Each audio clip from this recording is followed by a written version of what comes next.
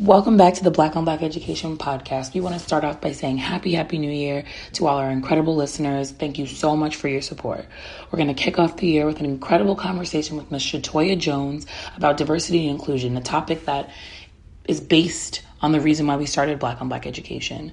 I'm so excited for you guys to hear it. I'm so excited to get your feedback about it. And I'm so excited for you to see what we have in store for 2020.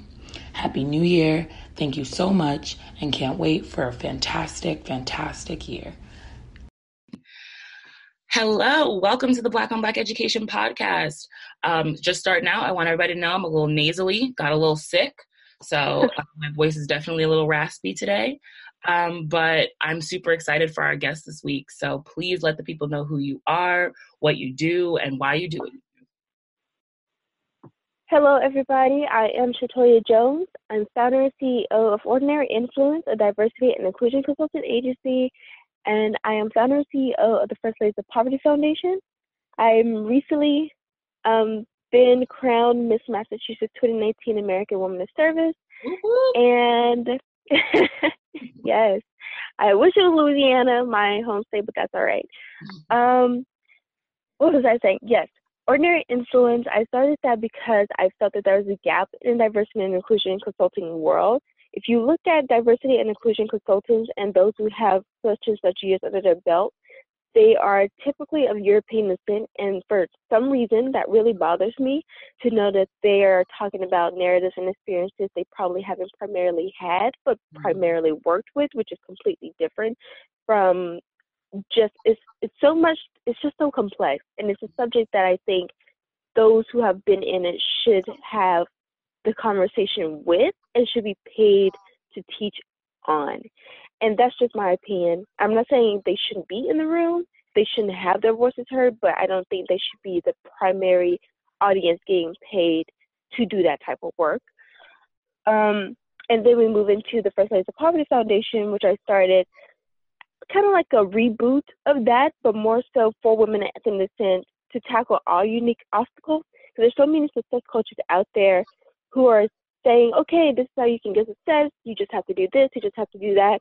But we all know for women of ethnic descent, it's not that easy. It's not just follow a rule book. It's not just steps. There's so many microaggressions, things that those people are teaching that they don't even believe exist. So they're completely ignoring, or not even ignoring, just being blind to the obstacles that we would face in the blueprints that they lay out for success. And so I've decided to create the FLP to help women of ethnic descent with their unique obstacles and their unique circumstances that no one really can understand unless you are a woman of ethnic descent trying to better yourself and build wealth. They come to this platform to really learn how to navigate the world to success with those unique obstacles, knowing that they would face. Yeah. Absolutely. I think it's a conversation that people don't necessarily understand, especially people who are not people of color. White people, it's very difficult for you to understand how it feels to walk into a room and see nobody who looks like you, or to walk into a space and feel like this detach from your experience and my experience. And so oftentimes as we climb up the ladder, you get into spaces and they get whiter and whiter and whiter. And so yeah, and I don't want to discount the validity of European experiences in those spaces. Absolutely. Because without our allies, we wouldn't be as far. And it's sad to say that, but it's true, because our own communities have been brainwashed to turn against each other, to compete against each other, and to trample on each other to get to the top. And then when we're at the top, we see no one that looks like us for a reason. Mm-hmm. And so I do want to say that I do appreciate our allies who are of European descent, who have helped us get to where we are and who truly believe in the equality of everybody. But at the same time, we also have to say the truth. And it's just that just because you're an ally doesn't necessarily mean you're also not racially biased, if that makes sense. Absolutely. And I think like we all are racially biased. And so in having these conversations, it helps unpack that. And I think that's what's so important. Like I have white friends who like are here and they understand the issues and they're like, let's talk about them, let's get through them. And I appreciate them so much. But they also realize that like, one, they can never truly understand the feeling. And two, that they not only have to speak up for for marginalized groups, but they also have to Yeah. give room for marginalized groups. And so Yeah. just like, because my voice is heard easier in some spaces, I have to open up my voice to give you a platform to speak in this space so that people can better understand your experience. And so Exactly. that dynamic with the way that works is so important when we're talking about education, when we're talking about the corporate world, when we're talking about colleges and universities. It happens throughout all of them. So I think that was a super important point to bring up, and I appreciate that. So before we start talking about First Ladies of Poverty, I want to discuss a little bit more about your experience, your learning experience, what school was like for you, and things like that. Like, I just kind of want to know what that felt like for you. Yes. So I grew up in Louisiana. I went to a public, not university, I'm sorry. I went to a public school in Louisiana, and it was Carroll High School, go Bulldogs. And there I wasn't, okay, it was considered probably the worst public school, or one of the worst public schools in Louisiana. Wow. And we don't have a great reputation. Our students don't have a great reputation. But as you can see, it pulls out amazing, productive citizens. I think that I was one of those students who did truly enjoy learning. I enjoyed learning for the sake of learning, but I also enjoyed where I thought school would get me, and that was out of poverty and out of Louisiana. Like, even in elementary school, it was so bad that I promised myself that I would go to college out of state debt-free. And so education was like my ticket way out. Like, it was where I didn't want to be at the home I was at. I didn't want to be in the space I was at. I didn't want to be in the environment I was in. I wanted bigger and better things for myself. And I thought education was going to get me there. And so I worked my butt off in school. I was always doing spelling bees. I was very competitive, sometimes unnecessarily so, but I was very competitive. And with my grades, that was no different. And again, it was more so because in my head, it wasn't really about the grades per se. It was more so about where those things would get me in the future. And so I wanted to be the best of the best at it. And I think I was. I was one of them anyway.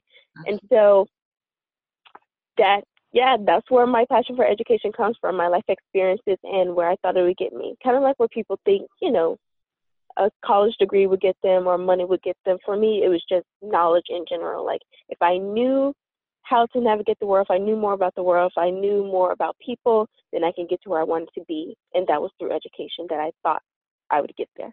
Absolutely. And is there anything in particular that kind of instilled that in you? Because I think that one of Black on Black education's main goals is to figure out how you get that feeling into students, into more students. How do we get that feeling of like knowledge and understanding and education and critical thinking and all of these different things that like we want schools to be teaching and that we want education to really be like instilling in people.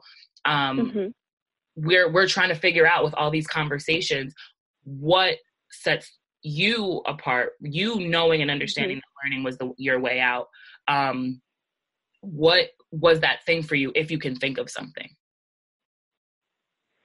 I want to say, okay, my personality, I've always been a bookworm. I've always been into like reading and escaping through literature. So I think I had a different perception of what reading was, or like what reading could do, or what knowledge could do. Like, some people are like, oh, go to school, sitting in classes, listening to teachers, dealing with whatever I'm dealing with at school. For me, it was like, okay, I can get away from home. I have time to breathe. I could be myself. I could speak my mind. Like, I was able to like speak up. I wasn't able to do that at home.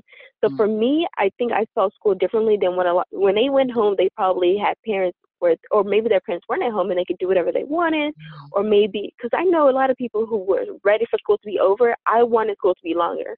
And so I think our different experiences growing up too, our upbringings, what we were allowed to do, the restrictions that we had, and on my personality, I really wanted to travel. I wanted to do a lot of things. I wanted to get involved in extracurricular activities. I wasn't allowed to do that.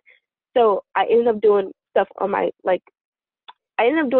on a low, like on my lunch break or after school when I was supposed to be working. I would work and also work on extracurricular stuff.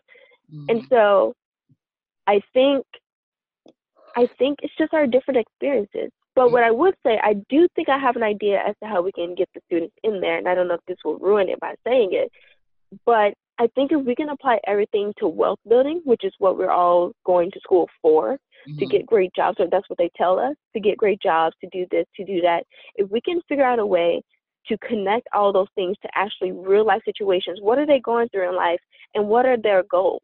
Like, we never ask students, what are your goals? And if we do, we say, what do you want to be in 5 years? We don't even know that. Like, we think we do, but it changes with life. And so, what are your goals? What is your dream job?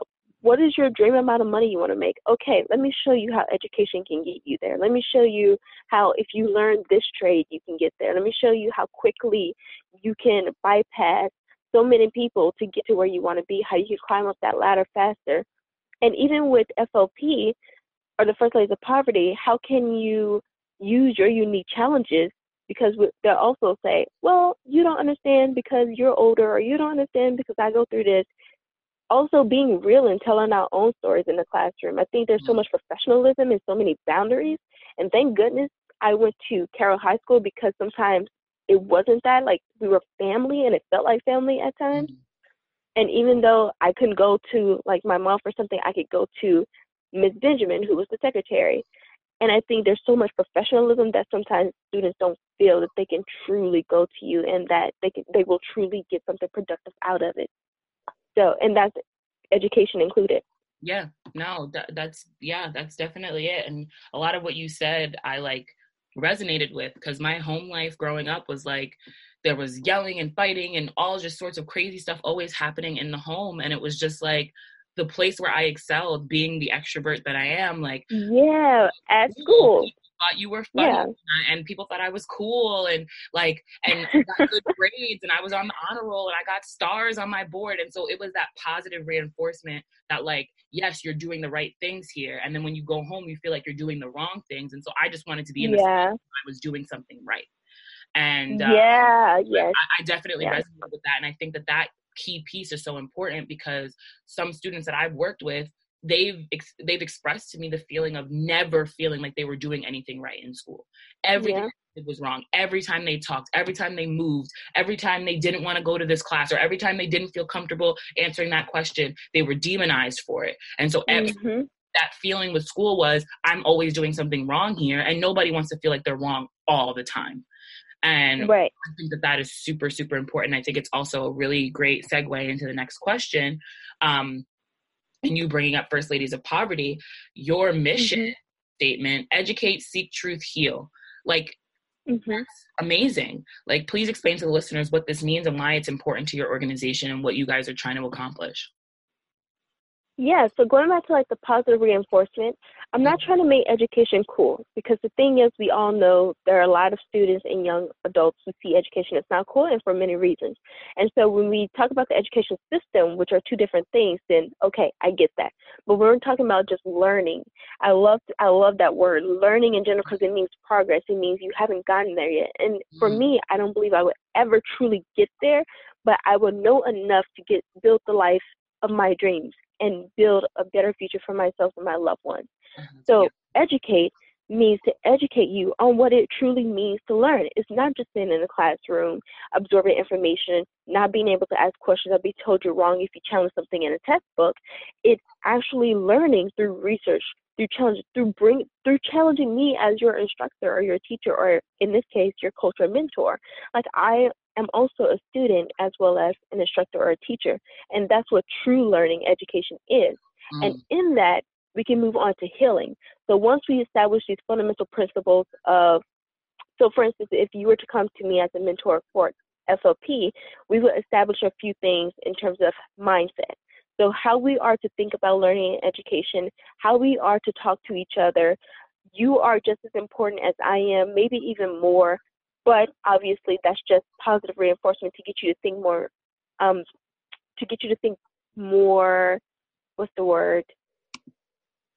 more respectable things about yourself, so that I don't have to keep telling you that. Yeah. And then we move into healing.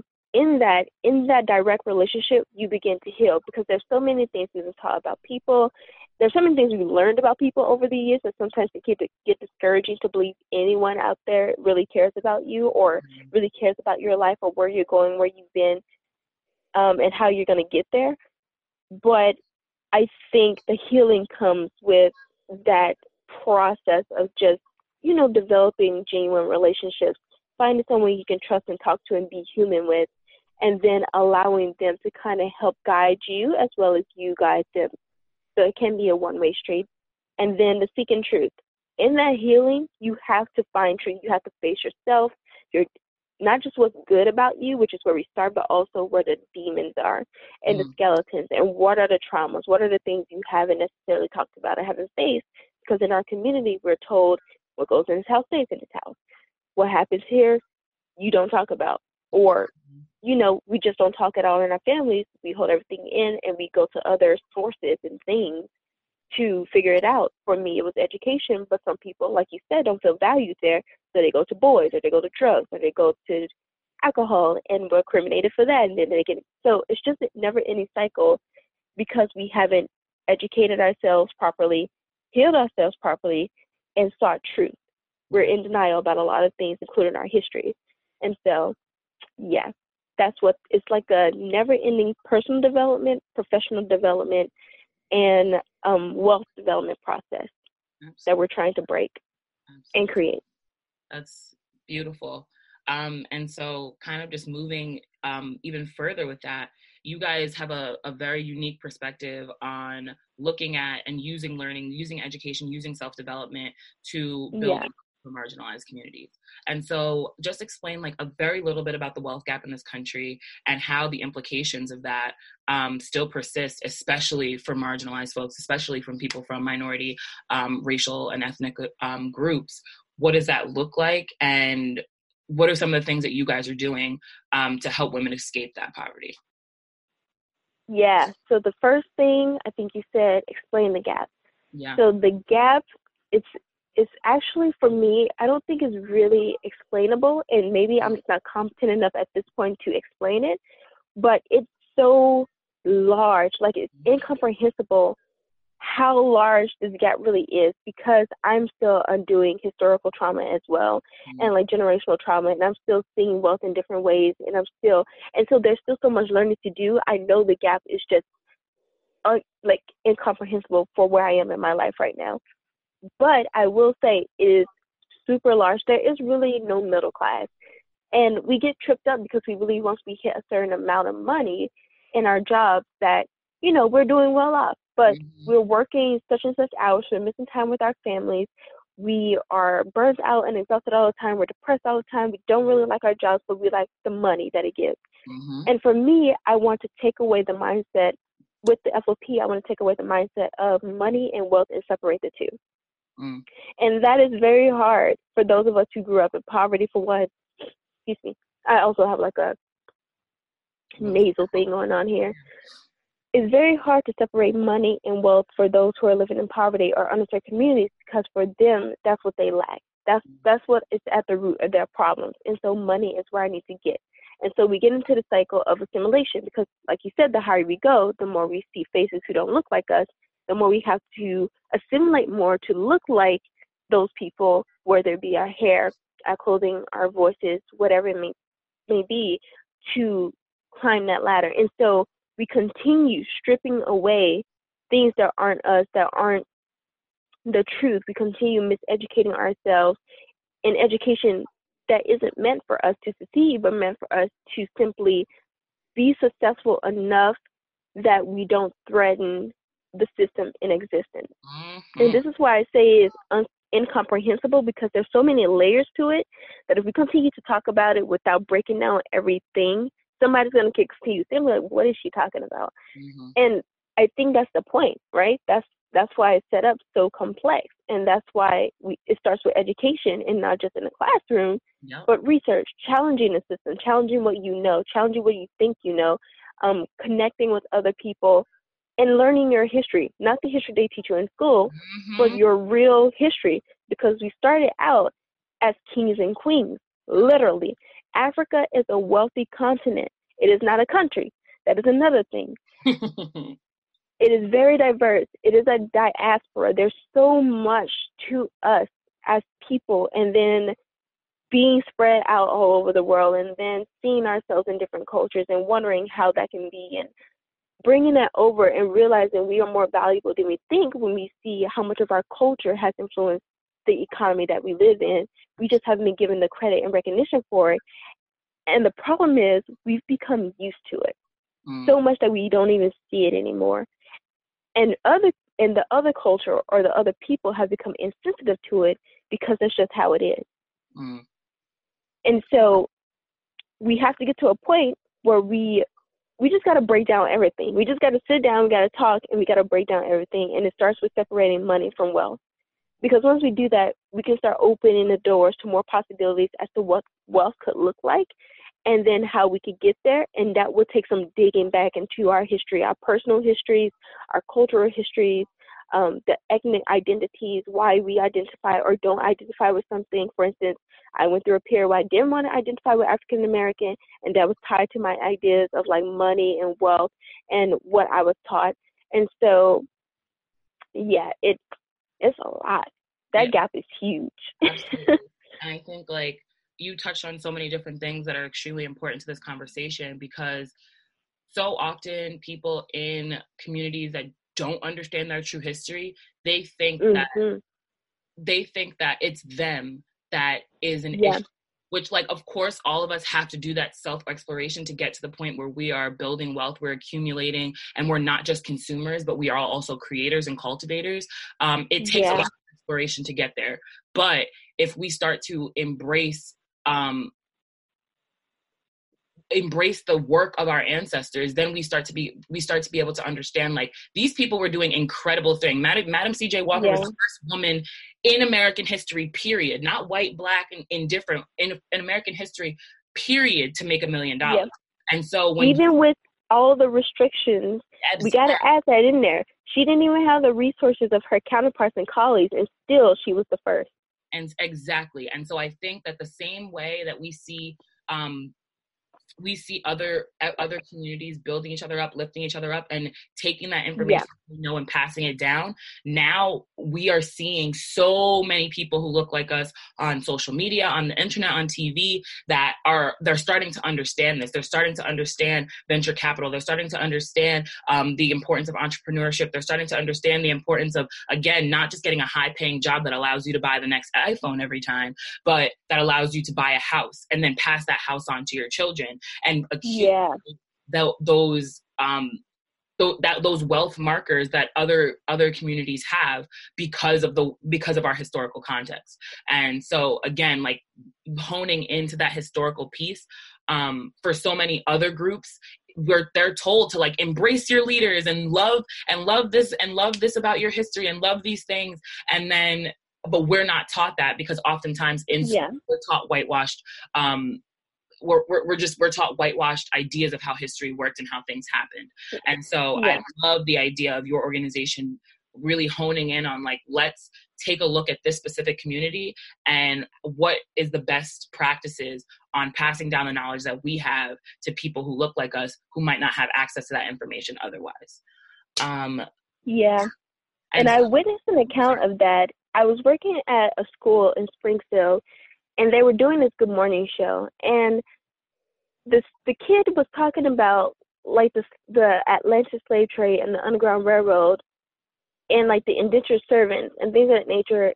And I know it couldn't have just been him, but the way he said it, the way he talked about it, was just, there were a lot of farmers who worked and picked the crops for. I was so bothered by that, because that's exactly how history is taught. It's like we were just farmers, or, it's a very romantic view of what that time actually was. And that is why I say education is super important as well. Like, I'm sorry, when you said that, it kind of conjured up that image, and you're so right. It is definitely whitewashed. Like, they don't want to take the blame, the fall for what actually was. And you still see that today when people are like, just forget it, times have moved on. But if you look in the news, times have not moved on. And if we're going to be real about it, it's only been, 50 years? Even a human being doesn't change their habits and lifestyle for 50 years. A person can go their lifetime without changing their habits and feelings and beliefs, whether they're toxic or not. And how are we going to say society has moved on that quickly? Mm-hmm. That just bothers me so much. Absolutely. And I think like that the key part that is coming up there is just the idea that like there is something to having truth and reconciliation. They did it in Germany, they did it in South Africa, and the United States is just having a hard time doing that. And it's very interesting to me how if we're talking about statues of Confederate soldiers, we don't want to let go of that history, but we're supposed to let go of the history that still has wealth factors, that still has housing factors, that still has all these different implications are still persisting. At the same time that Black people were in bondage was the same time that that Europeans coming from other countries were getting an acre and a mule. And so it's just like, I'm not saying let's blame all white people who are alive right now for what happened then. Not. I'm saying let's United States, who we're supposed to be united, this melting pot, this is how we market ourselves. I'm saying let's say this happened in the same way that you want to embrace your history of global expansion and all these different things that the United States has done. The same way that we want to embrace that history, let's embrace the history of this is the implications of things like slavery, of redlining, of Jim Crow. These are the implications of pushing Native Americans out of their homes.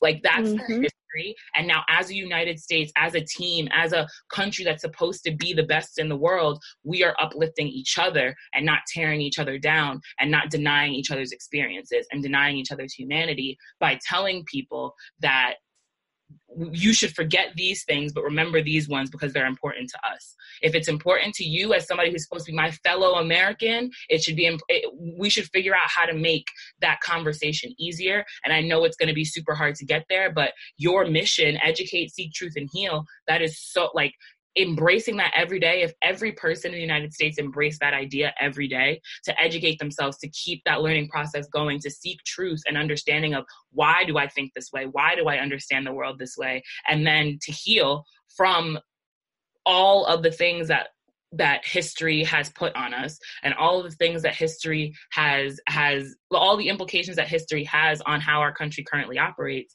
And then when we do that, we all see each other a little bit better.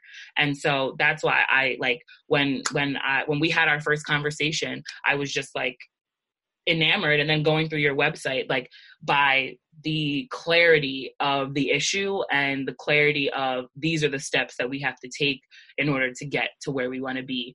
And yeah, I just love it. And so the next question, it's not even really a question, it's more just kind of like giving people some more context about your organization. Okay. You guys have very clear objectives, and I just want to share a few of them with the people. So to make basic needs education opportunity more accessible in underserved communities, to equip women of color with the mindset and tools they need to live a happy, fulfilling, and financially stable life despite being the last to be considered and more targeted for hate crimes, to celebrate and actively support women of color working to alleviate poverty, and to support social entrepreneurship and awareness of social good employment opportunities. Explain to people, when you guys were creating these objectives and when you were coming up with kind of like what's the fundamental message that that the first women of poverty, the first ladies of poverty, were trying to create. Why were these specific things so important to be implemented? Okay, so I know that was a mouthful. I tried to handle that very gracefully. All right, so the first one in terms of basic needs. First Ladies of Poverty actually started as a basic needs programming organization. And what I wanted to do was make sure that I could create a formula for basic needs in the U.S. because my whole thing was about poverty and poverty alleviation. Then I realized there are a lot of European Americans using entitlement programs, but they're just not talked about and recognized. So actually, maybe I should really dive in and hone in. So it's kind of like a refinement of the communities I want to work with, and that became women of ethnic descent because we're still at the bottom, and I have research to prove it. Mm-hmm. And then when I realized that, I was like, okay, so maybe I definitely still want to do poverty, but maybe I should just focus on women of ethnic descent. I wanted to do women of African descent, but I realized that if I did that, I would be leaving out other. So it was a long thought process. It was like, okay, if I did that, I would be leaving out other women of ethnic descent. I really want to encourage all women, but at the same time, I want to focus on women of African descent because they're at the very bottom. And if we can understand their stories and their narratives and their struggles, then we can understand all women's struggles because it includes all women's struggles.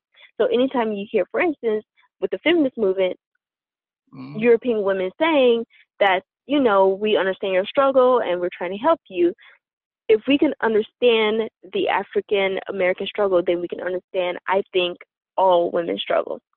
And we can develop a foundation to understanding all women's struggles. And that could be a stretch for me saying that, but I truly believe it, and so far it has worked.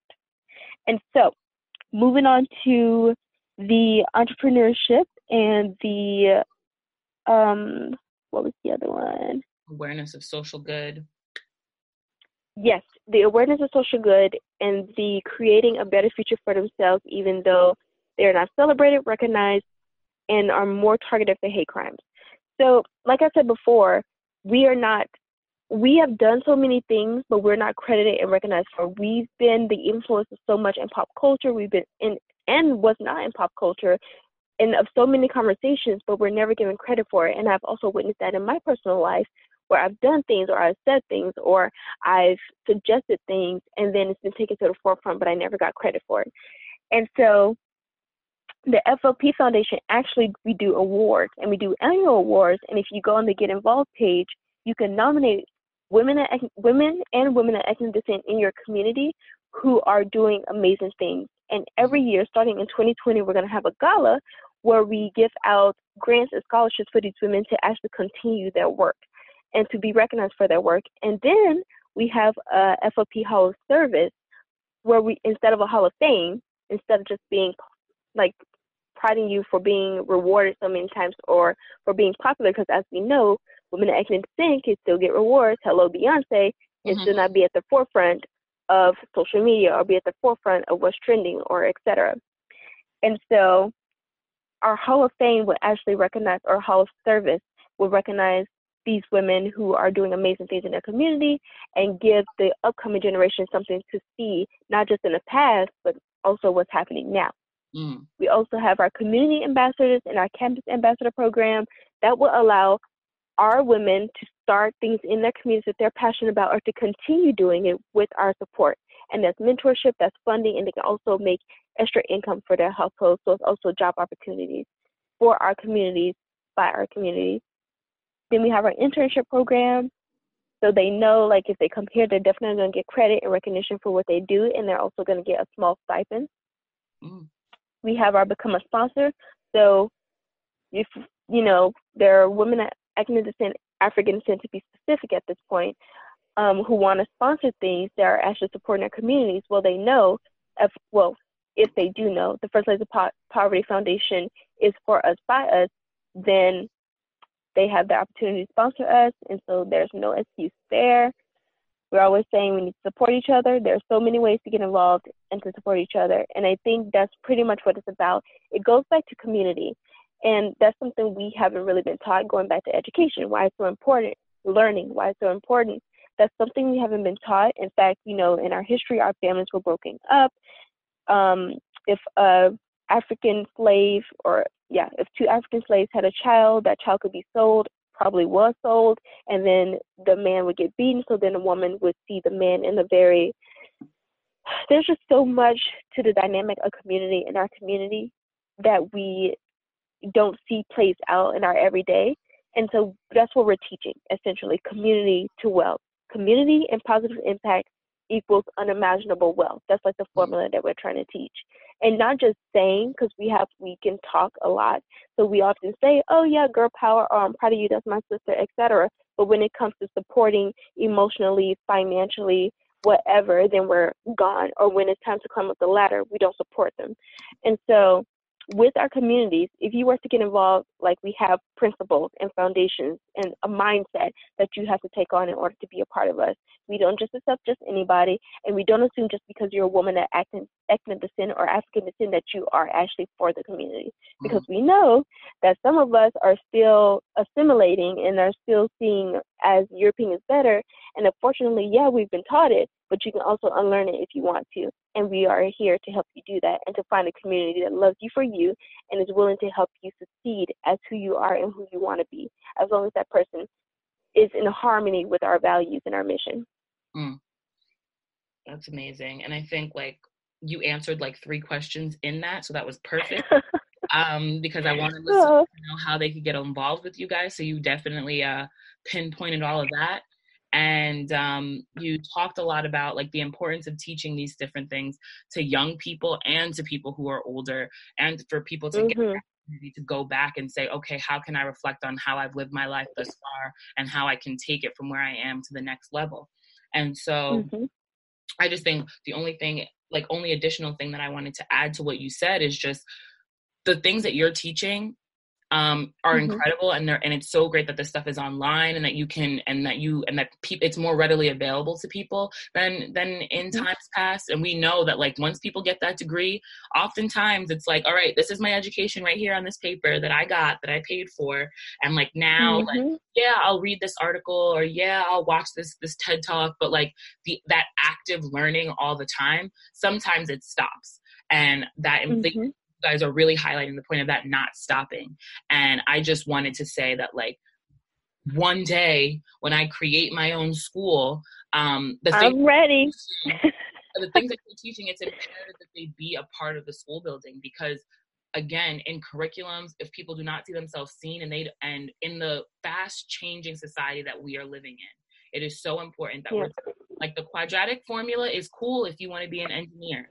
But if every person that walks in the building walks out knowing the quadratic formula, but doesn't walk out knowing the importance of wealth over a dollar, or understanding the importance of having good credit, or understanding the importance of buying a house and having these things that you can pass down to your family, because it's not to say that Black people and other marginalized communities have not done incredible things. It's a matter of learning those skills to make that a generational thing and to escape that we talked about, those generational curses.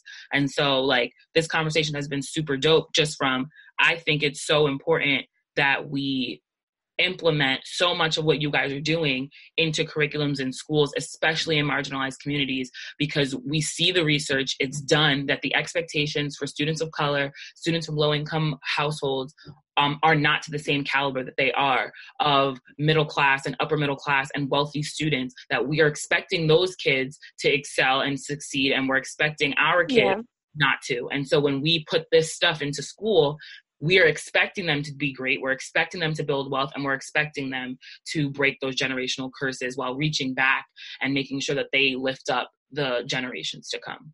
And setting those expectations, like that's another thing too. Like our communities are not expected to do well, and oftentimes we internalize those expectations and we only seek to live up to what's been told that we can't do. However, if our community, and honestly, I think that's why a lot of ethnic groups historically have a leg up on us, because the Latin communities, they put family above career most times. Like as a culture, that's just what they represent. Like you always see Latin communities getting together, supporting each other, having family outings and dinners, and like you always see the families at home together. And like even in media, like it's not represented in white Hollywood, but just in media in general, like social media, and you see Latin communities, but then you go on the African American community pages, and it's not the same. And it's different in Africa, which is also a whole different topic. In many parts of Africa is different, but yeah, it's just crazy how also we have to emphasize community, like Mm-hmm. community above everything, because that is what's going to lead you to that wealth. That network is going to be more important to you, and what you learn and continue to learn is going to be more important to you than that money and that wealth, because money can always be remade. Wealth can be built over time. Absolutely. And I think that's But community takes forever. Yeah. No, yeah, I think that's a perfect spot to just be like, that is the nugget that I definitely want people to take from this. And as Black on Black education grows, I think that that's the super important piece that we think is necessary. Like, we hear people say that it takes a village, and it really, really does. Nobody does. Nobody who's at this got there by themselves. And so just to round out, I just want to ask if you have any questions, comments, suggestions, anything that you want to share with us at Black on Black Education. No, I mean, if you guys want to start a chapter in your community, that would be fantastic. If you want to know more about the upcoming events and how you can get involved, that would be awesome. If you want to know more about our services, that would be great. Mm-hmm. If you want to partner together in some way, I know like Black on Black Education is in the works, but maybe like partnering in mentorship, or I don't know, whatever it is you need, like that is available to you. And this conversation was great. Like, I haven't had a conversation like this in a very long time, so this was fantastic. Awesome. I'm glad that you had a good time. I'm glad that people are going to be able to listen and hear about what you guys are doing. And I'm glad to have been able to share this last, however long this conversation has been, an hour or so, with you, because again, having these conversations is just the start. And then you hang up, I hang up, and we're going out there and making ourselves better so that we can help make other people better. And that's what it's all about. Thank you so much for your time. Thank you so much for your insight. And I am looking forward to working together in the future. Yes, thank you as well. This was amazing. Yeah, we need to establish some kind of girl group, girl chat, just to talk. Like, this is great. This was amazing. And it wasn't just venting and ranting, but it was actually like practical solution solving. So absolutely. Yeah, we need to do that. Mm-hmm. That's what y'all are trying to do. That's what we're trying to do. It's moving away from that. Okay, these are our grievances, because we have those and they're valid. Yeah. But yeah, it's that let's move together, grind together, and make the changes that we want to see. So thank you again. Have a great rest of your day, and we will definitely be in touch soon.